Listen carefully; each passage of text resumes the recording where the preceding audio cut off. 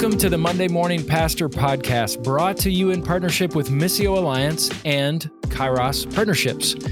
We are here in season 5, and if you've been following along with us, that you know that together, Doug and I interview a guest on each episode. But on occasion, Doug and I have the chance to interview leaders and pastors one-on-one just to mix things up a bit. And this is one of those episodes. And on future episodes, Doug will be interviewing leaders one-on-one as well.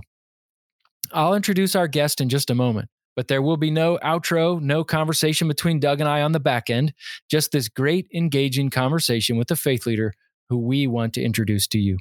Today's guest is Tim Soerens. He's a pastor, a social entrepreneur, and co-founding director of the Parish Collective. He's also the co-author of the book, The New Parish. He's the co-founder of the Inhabit Conference and the Leadership in the New Parish Certificate Program at the Seattle School of Theology and Psychology, where he graduated from. He recently released a new book entitled Everywhere You Look, Discovering the Church Right Where You Are with InterVarsity Press. He and his wife have 2 boys and live in Seattle. Tim is a conspirator of hopeful movements, and I hope you enjoy this conversation with my friend, Tim Soerens.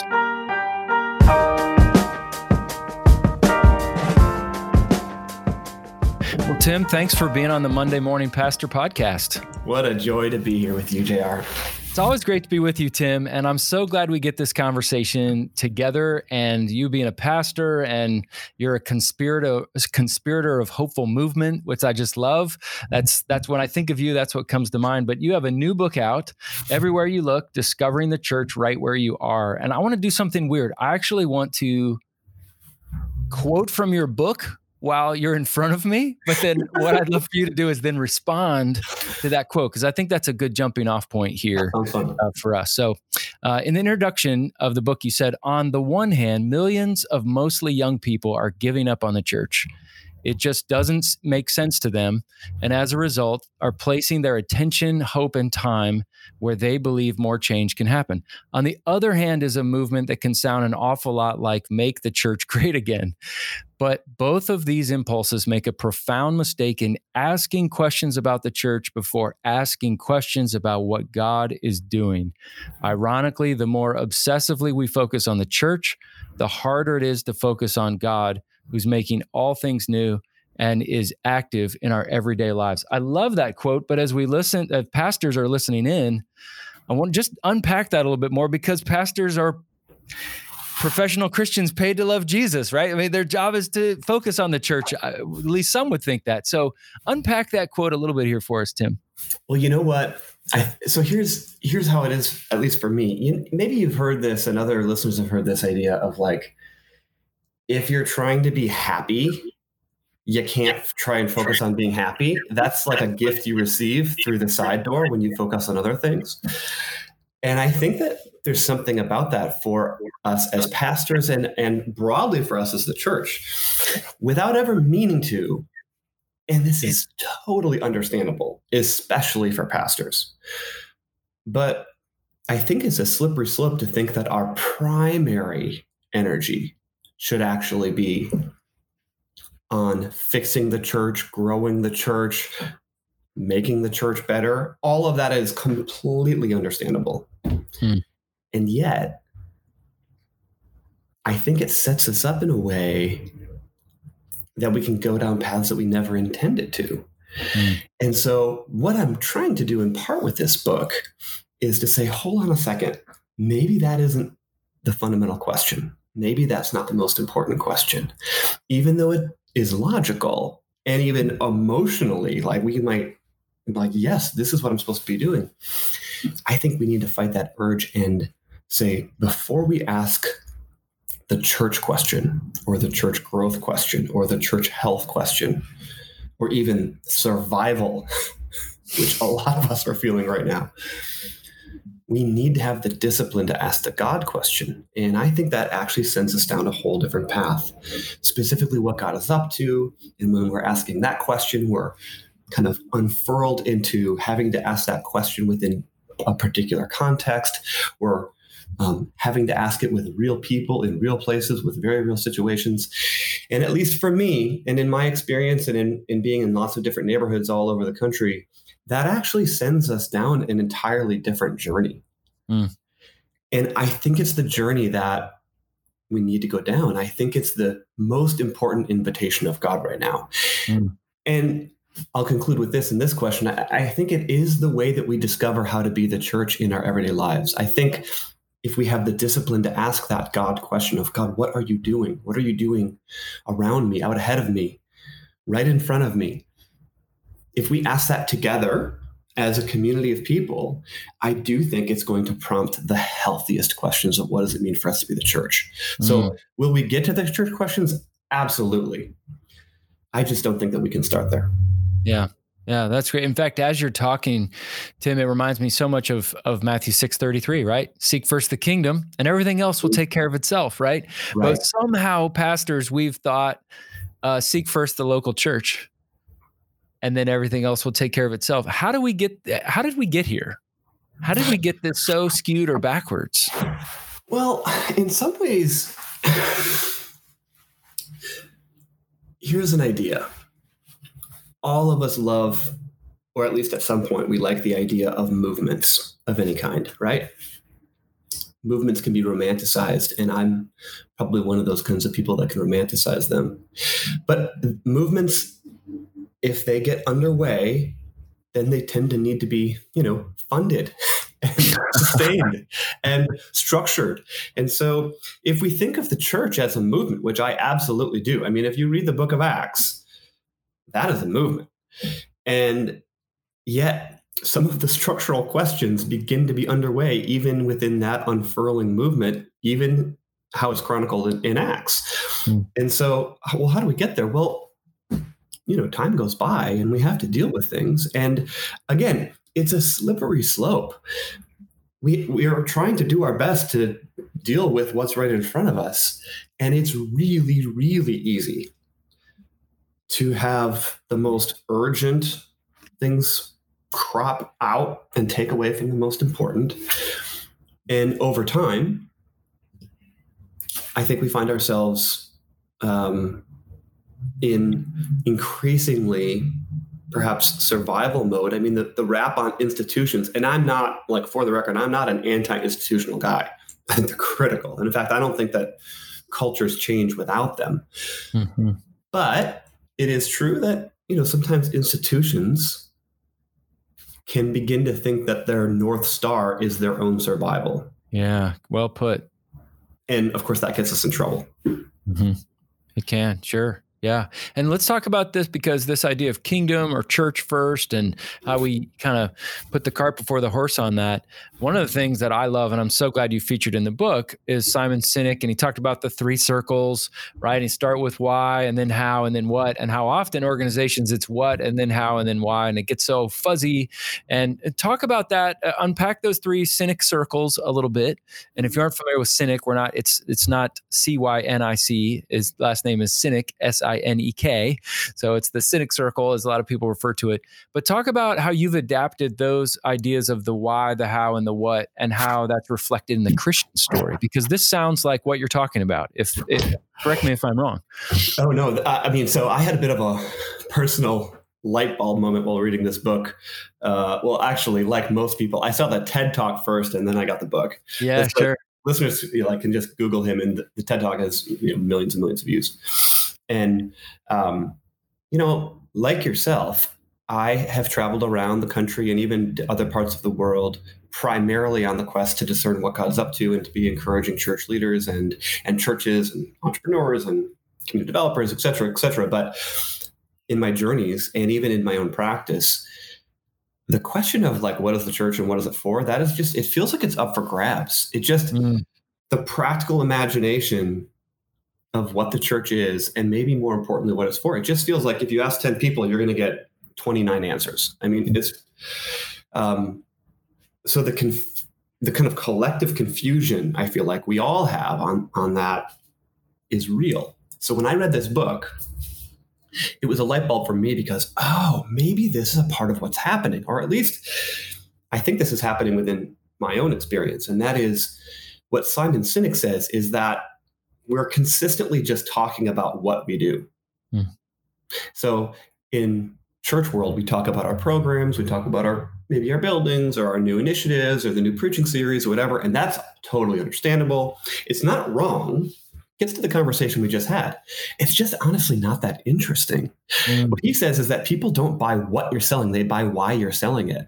And so if we can't clearly communicate the why, or what I call in the book, in this particular book, my book, the big why, then we're going to lose people. And what I think has happened, and this goes right back to what we were just saying, I think over time, and understandably, we have mistakenly put the church itself in the center as the big why. And it just, honestly, it doesn't hold. Like, I don't think that God intended it this way. I really don't believe that.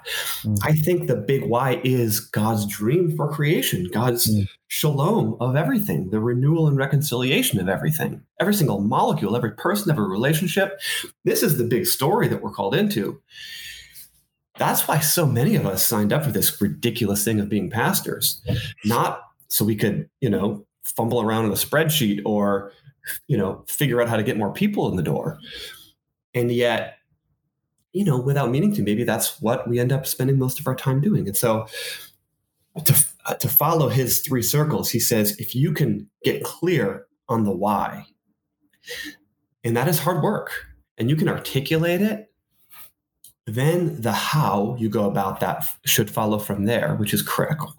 And then what you do, hopefully, it feels pretty seamless and it makes sense to everybody else. And so what I've actually done with this book, Everywhere You Look, is I've essentially reworked these 3 circles over 3 chapters, so kind of the first part of the book, and tried to make the claim that God's kingdom or shalom, what I call God's dream, really belongs at the center of the why. And from that, we can work out the how. And I'm trying to reorient putting the church as the what as opposed to the why. Still has a critical place, but I don't think it belongs in the center.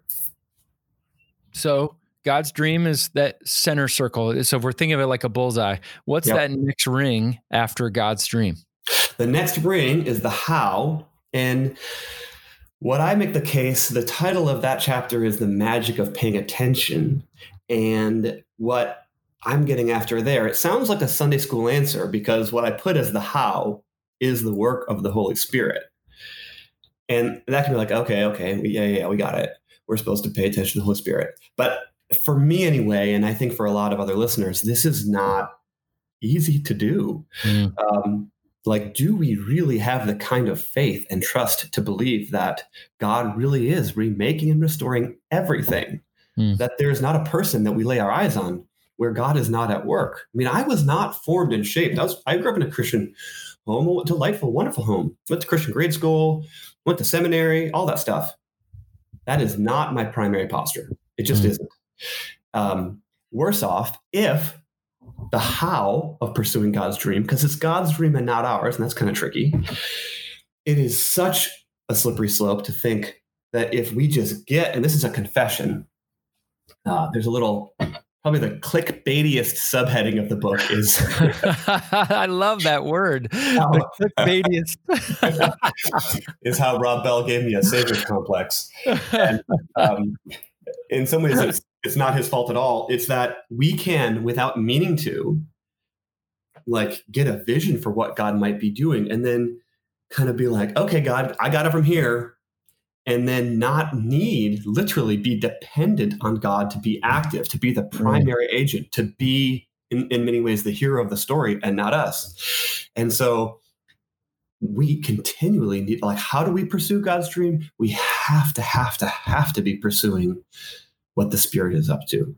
And then truly, as best we can. It does take faith. It is an art more than it is a science. But otherwise, and this is kind of a Calvin riff, a John Calvin riff. If we're not dependent on the Spirit at work, we can do our own thing, and we're either going to be successful and we're going to feel pride and think that, okay, I got this. And then we kind of scale that, grow that, and fragmentation is going to be waiting on the other end of that. Or we try something and we fail, and then there's shame.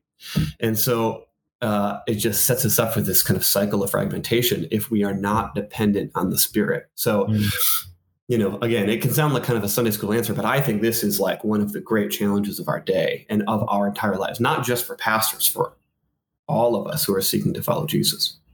So the TED Talk, the bullseye, why, then the next ring, how, and then the what. And you're suggesting in the book, God's dream is the bullseye, the next ring is the Holy Spirit, and then the church.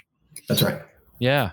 Fascinating. Have you gotten any pushback since the book has come out from other pastors that are like, no, you're devaluing the church? Or are you finding people are saying, man, I resonate with what you're saying?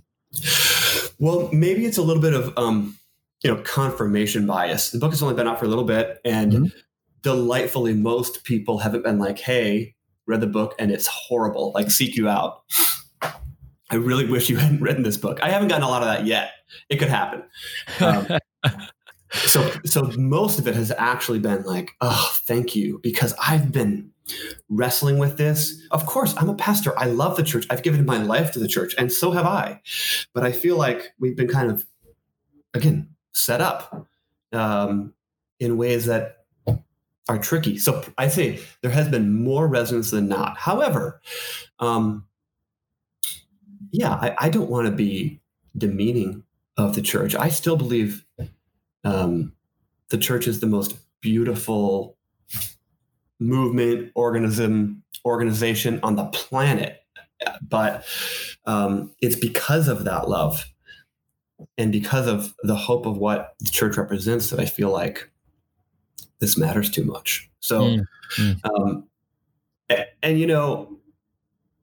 this book also was written as much for everyday people who are wrestling with what is the church about and why should I care and what is the church for? There's so many folks that I think are both in our congregations or used to be who honestly are just, they're asking, and maybe they don't even know it, but the question beneath the question is, I don't know what the church is for. And so frankly, you've lost my attention. Yeah. And so I feel like if we can say, friends, like the church is about God's dream in our everyday life. And this dream affects everything. It upends everything. There's not a bigger story on the planet. It gets at reimagining our entire economy. It's directly talking about our civic engagement. It is talking about the environment. It's talking about our marriages and how we get along and our kids. It's everything. And it's right here. That I think is compelling, and more compelling, at least for me, than how do I get people into my church building. I just think that so many people are exhausted by that. And frankly, I think we'll maybe get into this later, but I think that the pandemic is only going to accelerate that kind of wondering and questioning about what the church is and what it's for. And if we just keep focusing back on the church as the why and production value and who's coolest. I mean, I know this is not the only game, but it can feel that way sometimes, particularly when pastors feel a bit, well, this new church moved into town, or there's this new church plant, or there's all kinds of competitive things that creep in. We all know that. Yeah. I just want to say that's not the big story. Yeah. Yeah. Oh, that's great. And I love that you keep, articulating that. I think so much of what the world is saying is like, what is the church against seems to be so much more clear than what is the church actually for. That's for both people in the church and outside the church as well. But there was one line in the book, at the beginning of the book, that you wrote that really stuck with me in a great way. And I would love for you to unpack this a little bit further. You said, more than changing what we do, we first need to change what we see. What do you mean by that? Why is that important? Well, I think it precedes all healthy new action. And I think, Jesus talks a lot about this of, well, how do you see it? And I think that's a really provocative question. We have all been given kind of a default of how we see everything. We all have this lens, whether we wear glasses or not. We've all, through our own narratives, through our everyday life, we take on a lens, and that's how we see the world. And I think the more foundational changes that can last can be when we are jarred a little bit and we're like, wait, maybe I need to see this a little bit differently. And I also mean this quite literally, because if folks know about some of the work that I've done with the Parish Collective, or perhaps they've read The New Parish earlier, they know that I'm a, card-carrying neighborhood guy. Mm-hmm. And I literally, part of what I'm trying to get at with this book is we literally need to try and see and visualize what God is up to in our actual everyday lives. And I really feel like before we start taking risks and doing new things, we have to check ourselves in a sense and say, well, how do we see it? How does God see it? How do you see it? I think that kind of curiosity is going to be really critical. In fact, there's a friend of mine, an incredible pastor in East Harlem. His name is Jose Humphreys. I think he coined the phrase called sacred curiosity. And I feel like that gets at it. Like if we can have a sacred curiosity about our entire lives, about our congregations, about the neighborhoods that we inhabit, I think that's almost always going to precede the kinds of sustainable changes that God is calling forth.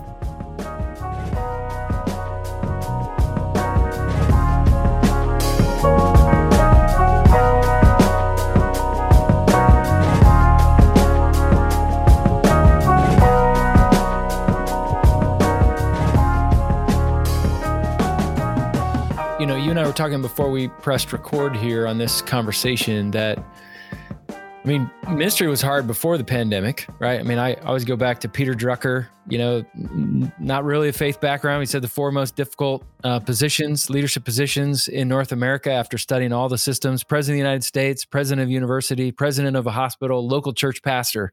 All this was pre-pandemic. Yes. So then this hits, and we're all exhausted. And so I think when people hear what you're saying, my guess is that people would say, Tim, I'm with you. That's great, but I'm exhausted right now to have to try to reorient my own thinking, or maybe I get it, but my people right now, I'm just trying to hang on. So it is good news, but I'm wondering if you can articulate, well, how is this good news to the weary pastor right now in the midst of the fall where it's just exhausting? Yeah. It sure is. So, just I totally get that. Like, I'm glad you're excited about this, Tim. I need a nap. I don't just need a nap. I need to go into a coma. I totally get that. And feel that way myself a lot of times. Even I've got young kids and things are crazy, and some neighborhood businesses, and amongst trying to help start a church. And so, maybe the first thing I would say is... That sounds exhausting. Young family, neighborhood businesses, trying to get a church off the ground. My goodness, you do need more than a nap. Exactly. There's a lot. So, I think, and maybe I'm speaking to myself here, if you can get some rest, like if you're in a place where your congregation can see that, or your family can, or there's any margin whatsoever, take it. Please take it. The second thing I guess I would say is, given the conversation that we've been having today, easier said than done. So again, I'm also saying this to myself, but it is God's work. And I know that sounds cliched, but we can't, the things that we long to see the most, even if it is our church just hanging on for one more month, one more year, it is God's work. It has to be received as gift. We cannot just crank and crank and crank. There is no technique to just keep it going. It's part of why being a pastor is so hard. And I guess the third thing is, we were talking about this earlier. My wife and I own a neighborhood coffee shop, and we literally had this phrase put on T-shirts and actually crop tops, which have sold out. Not to plant that visual in listeners' minds, but they have sold out. So of this phrase, he's my favorite theologian of the moment, both because he's somewhat new to me and also because I feel like his work is just so powerful for this moment, for the church, and certainly with all of the kind of reawakening many of us are doing around racial injustice. But his name is Dr. Willie James Jennings. And he has this quote I've heard from him a number of times where he says that hope is a discipline. So you put that on a T-shirt. Hope is a discipline. Hope is a discipline. Our coffee shop is called Resistencia Coffee, and we kind of define resistance or resistencia. We live in primarily Latina neighborhood. And we define resistance as a community of people rising up against adversity with relentless hope. So that's like on the wall, literally. And so hope as a discipline, hope is a discipline. I feel like that is a word for right now, because it's not a feeling necessarily. It is what we cling to. It is as important as oxygen. We find our hope in the risen Christ and what God is doing, but it's a discipline. And boy, is it right now. But we cannot give it up. And that is not just to survive another day. It's not just to keep the doors open or our Zoom church open for another month.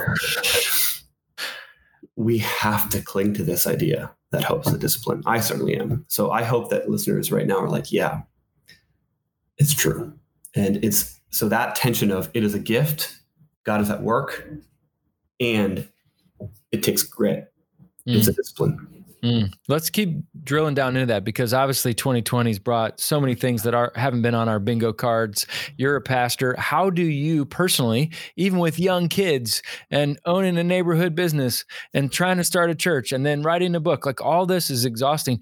What are the ways in which you cultivate and be as ridiculously practical as you can? How do you cultivate the discipline of hope in your own life? Such a great question. Well, some of the classic things, and I'm to be like really practical. I want to be the most grateful person alive. A personal mantra of mine. And one of the ways that I try and get after that is not just kind of keeping a gratitude journal, which I think is a phenomenal spiritual formation practice, but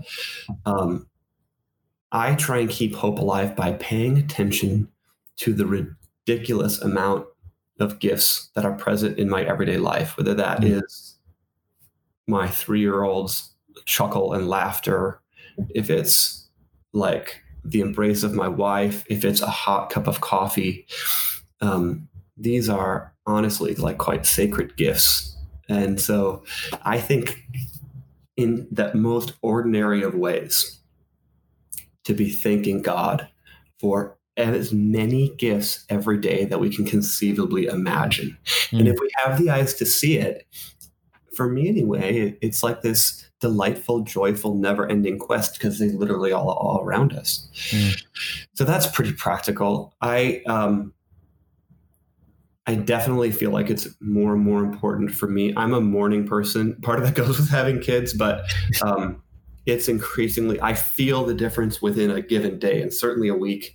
If I don't have some time to be quiet, to be with God, to spend some time in scripture, kind of prayerful meditation, to be thinking and kind of working hard for the long game. Here's a practical idea that people have maybe done. I don't know where I heard about this. It's kind of like a business idea perhaps, or like almost like a personal, how do you define your life's vocation kind of a thing. But I was encouraged a little while back to write my own eulogy. Yeah. And I found that to be an incredible practice, not just once, but to go back to it, like literally like write it down as though it's being read by, say, a dear friend. And it's given me the practice of not just, I mean, it might sound a bit morbid, but death clears things up quickly, right? And so not only does that help clarify, what I want to be known for and how I want to be with my family, it keeps me focused on the long game. And particularly with all of the rising anxieties that we're feeling, not just within the church, but with the pandemic, with the mounting election that's so polarizing, which then filters into our congregations and, all of that. If possible, the more that we can be focused on the long game, like your entire life, the better. And I think that's a practice that we need to just make routine. Maybe it's not like the whole eulogy thing, but that's the kind of a thing where amongst friends, amongst colleagues, I think that we need to keep asking each other those kinds of questions. How do you want to finish? Where do you want to end? Where do you want to be? What are the stories you want to tell on a rocking chair if you make it to 75, 85 years old? Whose lives do you want to be a part of? I just feel like I need that right now amongst the frenetic, anxious chaos. Yeah. And I think it was in The Road to Character, David Brooks's book. He said there are two types, right? There's resume characteristics and their eulogy characteristics. And he said we just overemphasize so much of our resume characteristics, skilled here, went here, graduated from there. And yet we don't talk about what you're talking about, the eulogy characteristics. That's what really marks our character and what we're doing. And I've done that before too. And when I coach leaders, the whole write your obituary or your eulogy is daunting. Some people say, I loved it. I cried my way through it. Some people say, I hate it. I don't even want to think about my death. It's amazing how emotional it is for people on that. And yet with the eulogy, I also carry this thing, Nicholas von Zinzendorf, who was one of the Moravian leaders here, just about an hour north of us here in Bethlehem, PA. He said, preach the gospel, die, be forgotten. And I just find that to be so interesting, that balance of how do I die to myself and yet really focus on the long game legacy? I think both are important, but how do we lose ourselves in Christ and yet say, I want to be remembered for this? I don't know. There's some sort of tension held in that, but I agree. I think that long game is important. JR, I think you've brought this up as such a truly glorious paradox, because of course you just brought up his name. Right. We're remembering him and where he was and his legacy. And yet, absolutely. Wow, that's fascinating, Tim. He's remembered because he said he wanted to be forgotten. Yes. Fascinating. Yes. Fascinating. Life is paradox. So, that's just in these last couple of minutes together. What do you do when you're, and this may require an extra dose of vulnerability here, but if hope is a discipline, what do you do when you feel undisciplined? What do you do when you feel like, you know what, I don't know if I can do this anymore. I just want to throw in the towel. How do you talk yourself off the ledge, or how do you have others do that? Because that's real. I mean, so real. It may not be the point you wrote your resignation to quit, being a pastor, but at your lowest moment, what brought you back? Well, such a good question.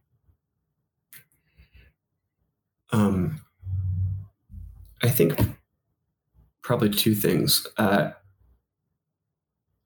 It actually does get to that. Who do you most want to be and become? Mm-hmm. Because I think all of us need, and take a shot at me if this sounds again like too much of a Sunday school answer, but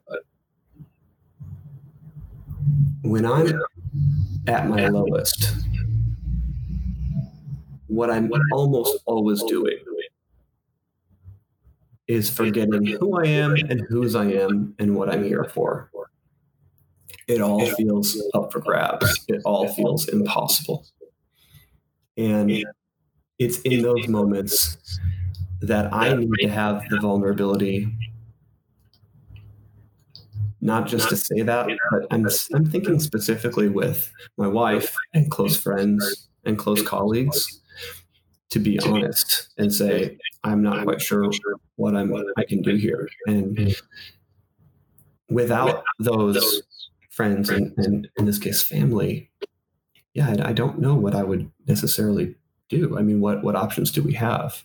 And I think that this is something that we absolutely have to be for each other. It's one of the great tragedies of the pastorate. We already live in the most individualized culture probably in the history of the world. And then to be a pastor is almost by default to be more lonely than the everyday person. Probably. Not necessarily, but probably. And so that, whether it is your spouse or partner, a handful of close friends, I feel like that is the sacred gift that can literally remind us who we are and why we should keep going, or to gently say, you don't need to. You know, you've been at this for a long time, and maybe God is calling you to something else. Or you know what? The way that you're trying to hold on, it's not serving you. Honestly, it's been hard to watch. You've been spinning your wheels. You're getting more and more anxious, more and more angry, more and more whatever. So for me, I kind of, it takes me quite a while to get there, because I will try and fix it myself. I'm also I'm not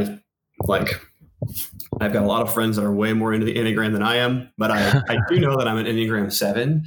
And so I'm pretty good at avoiding pain anyway. That's part of what 7s do. And I can definitely escape into the next new venture and the next trip and the next idea as a numbing agent against the pain that I actually should be feeling and dealing with. But again, that's where those close relationships are so critical. So I guess that would be, that's how it is for me. And that would be, I guess, my longing and prayer for friends that are listening in right now. Like who are those people that you can trust enough to let them know that you're falling apart? Yeah. Well, last question, Tim, and this has been such a fruitful conversation. It always is, whether we're eating El Salvadorian food in Philadelphia together or some other venture. But, and you've said a lot to provide encouragement for pastors, but you know, most pastors that are tuning in here are discouraged. They are thinking about quitting. They are not most, but we've at least thought seriously about it at some point, and maybe even more so now in the midst of this time. What would you want to say to that discouraged or that worn out pastor right now, just as a form of encouragement? Not a flimsy Christian Hallmark card, of course, but just maybe it's just a reminder of what we already know, but of just being rooted in some sort of discipline of hope, as we've talked about. A couple of weeks ago, I was asked to preach at a friend's church, via recording. But it was one of those times. A lot of listeners have probably done this before, where there wasn't a lectionary text, or they weren't working through a particular, series with an assigned text, and so they just said, "Pick whatever text you want, and let us know." And this was just a couple of weeks ago. It's, seasons are changing, school's kind of going back. I mean, in our case, really, things are weird and getting weirder.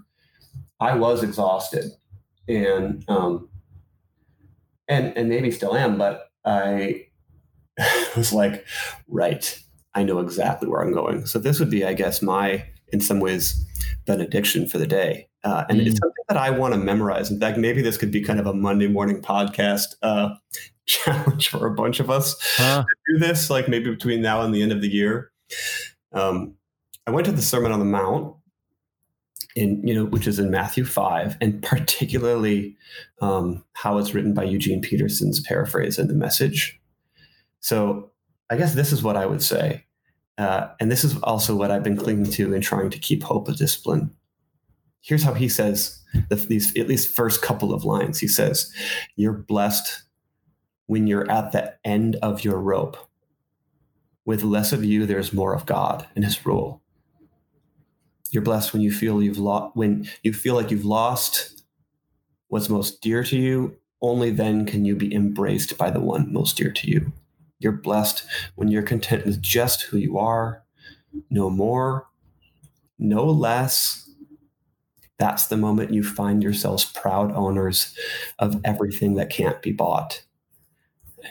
I just feel like, that I need to read those words. I need to memorize those words. I need to let them sink in. And so maybe for other listeners right now that are just feeling completely exhausted, maybe those words of Jesus can give us new life. That's beautiful. Well, Tim, thanks so much for being on the Monday Morning Pastor podcast. So grateful for you and the great work that you're doing in the Pacific Northwest. And I look forward to the next time we can sit down and have some more El Salvadorian food together. I can't wait to be with us. Talk to you later, man. Okay.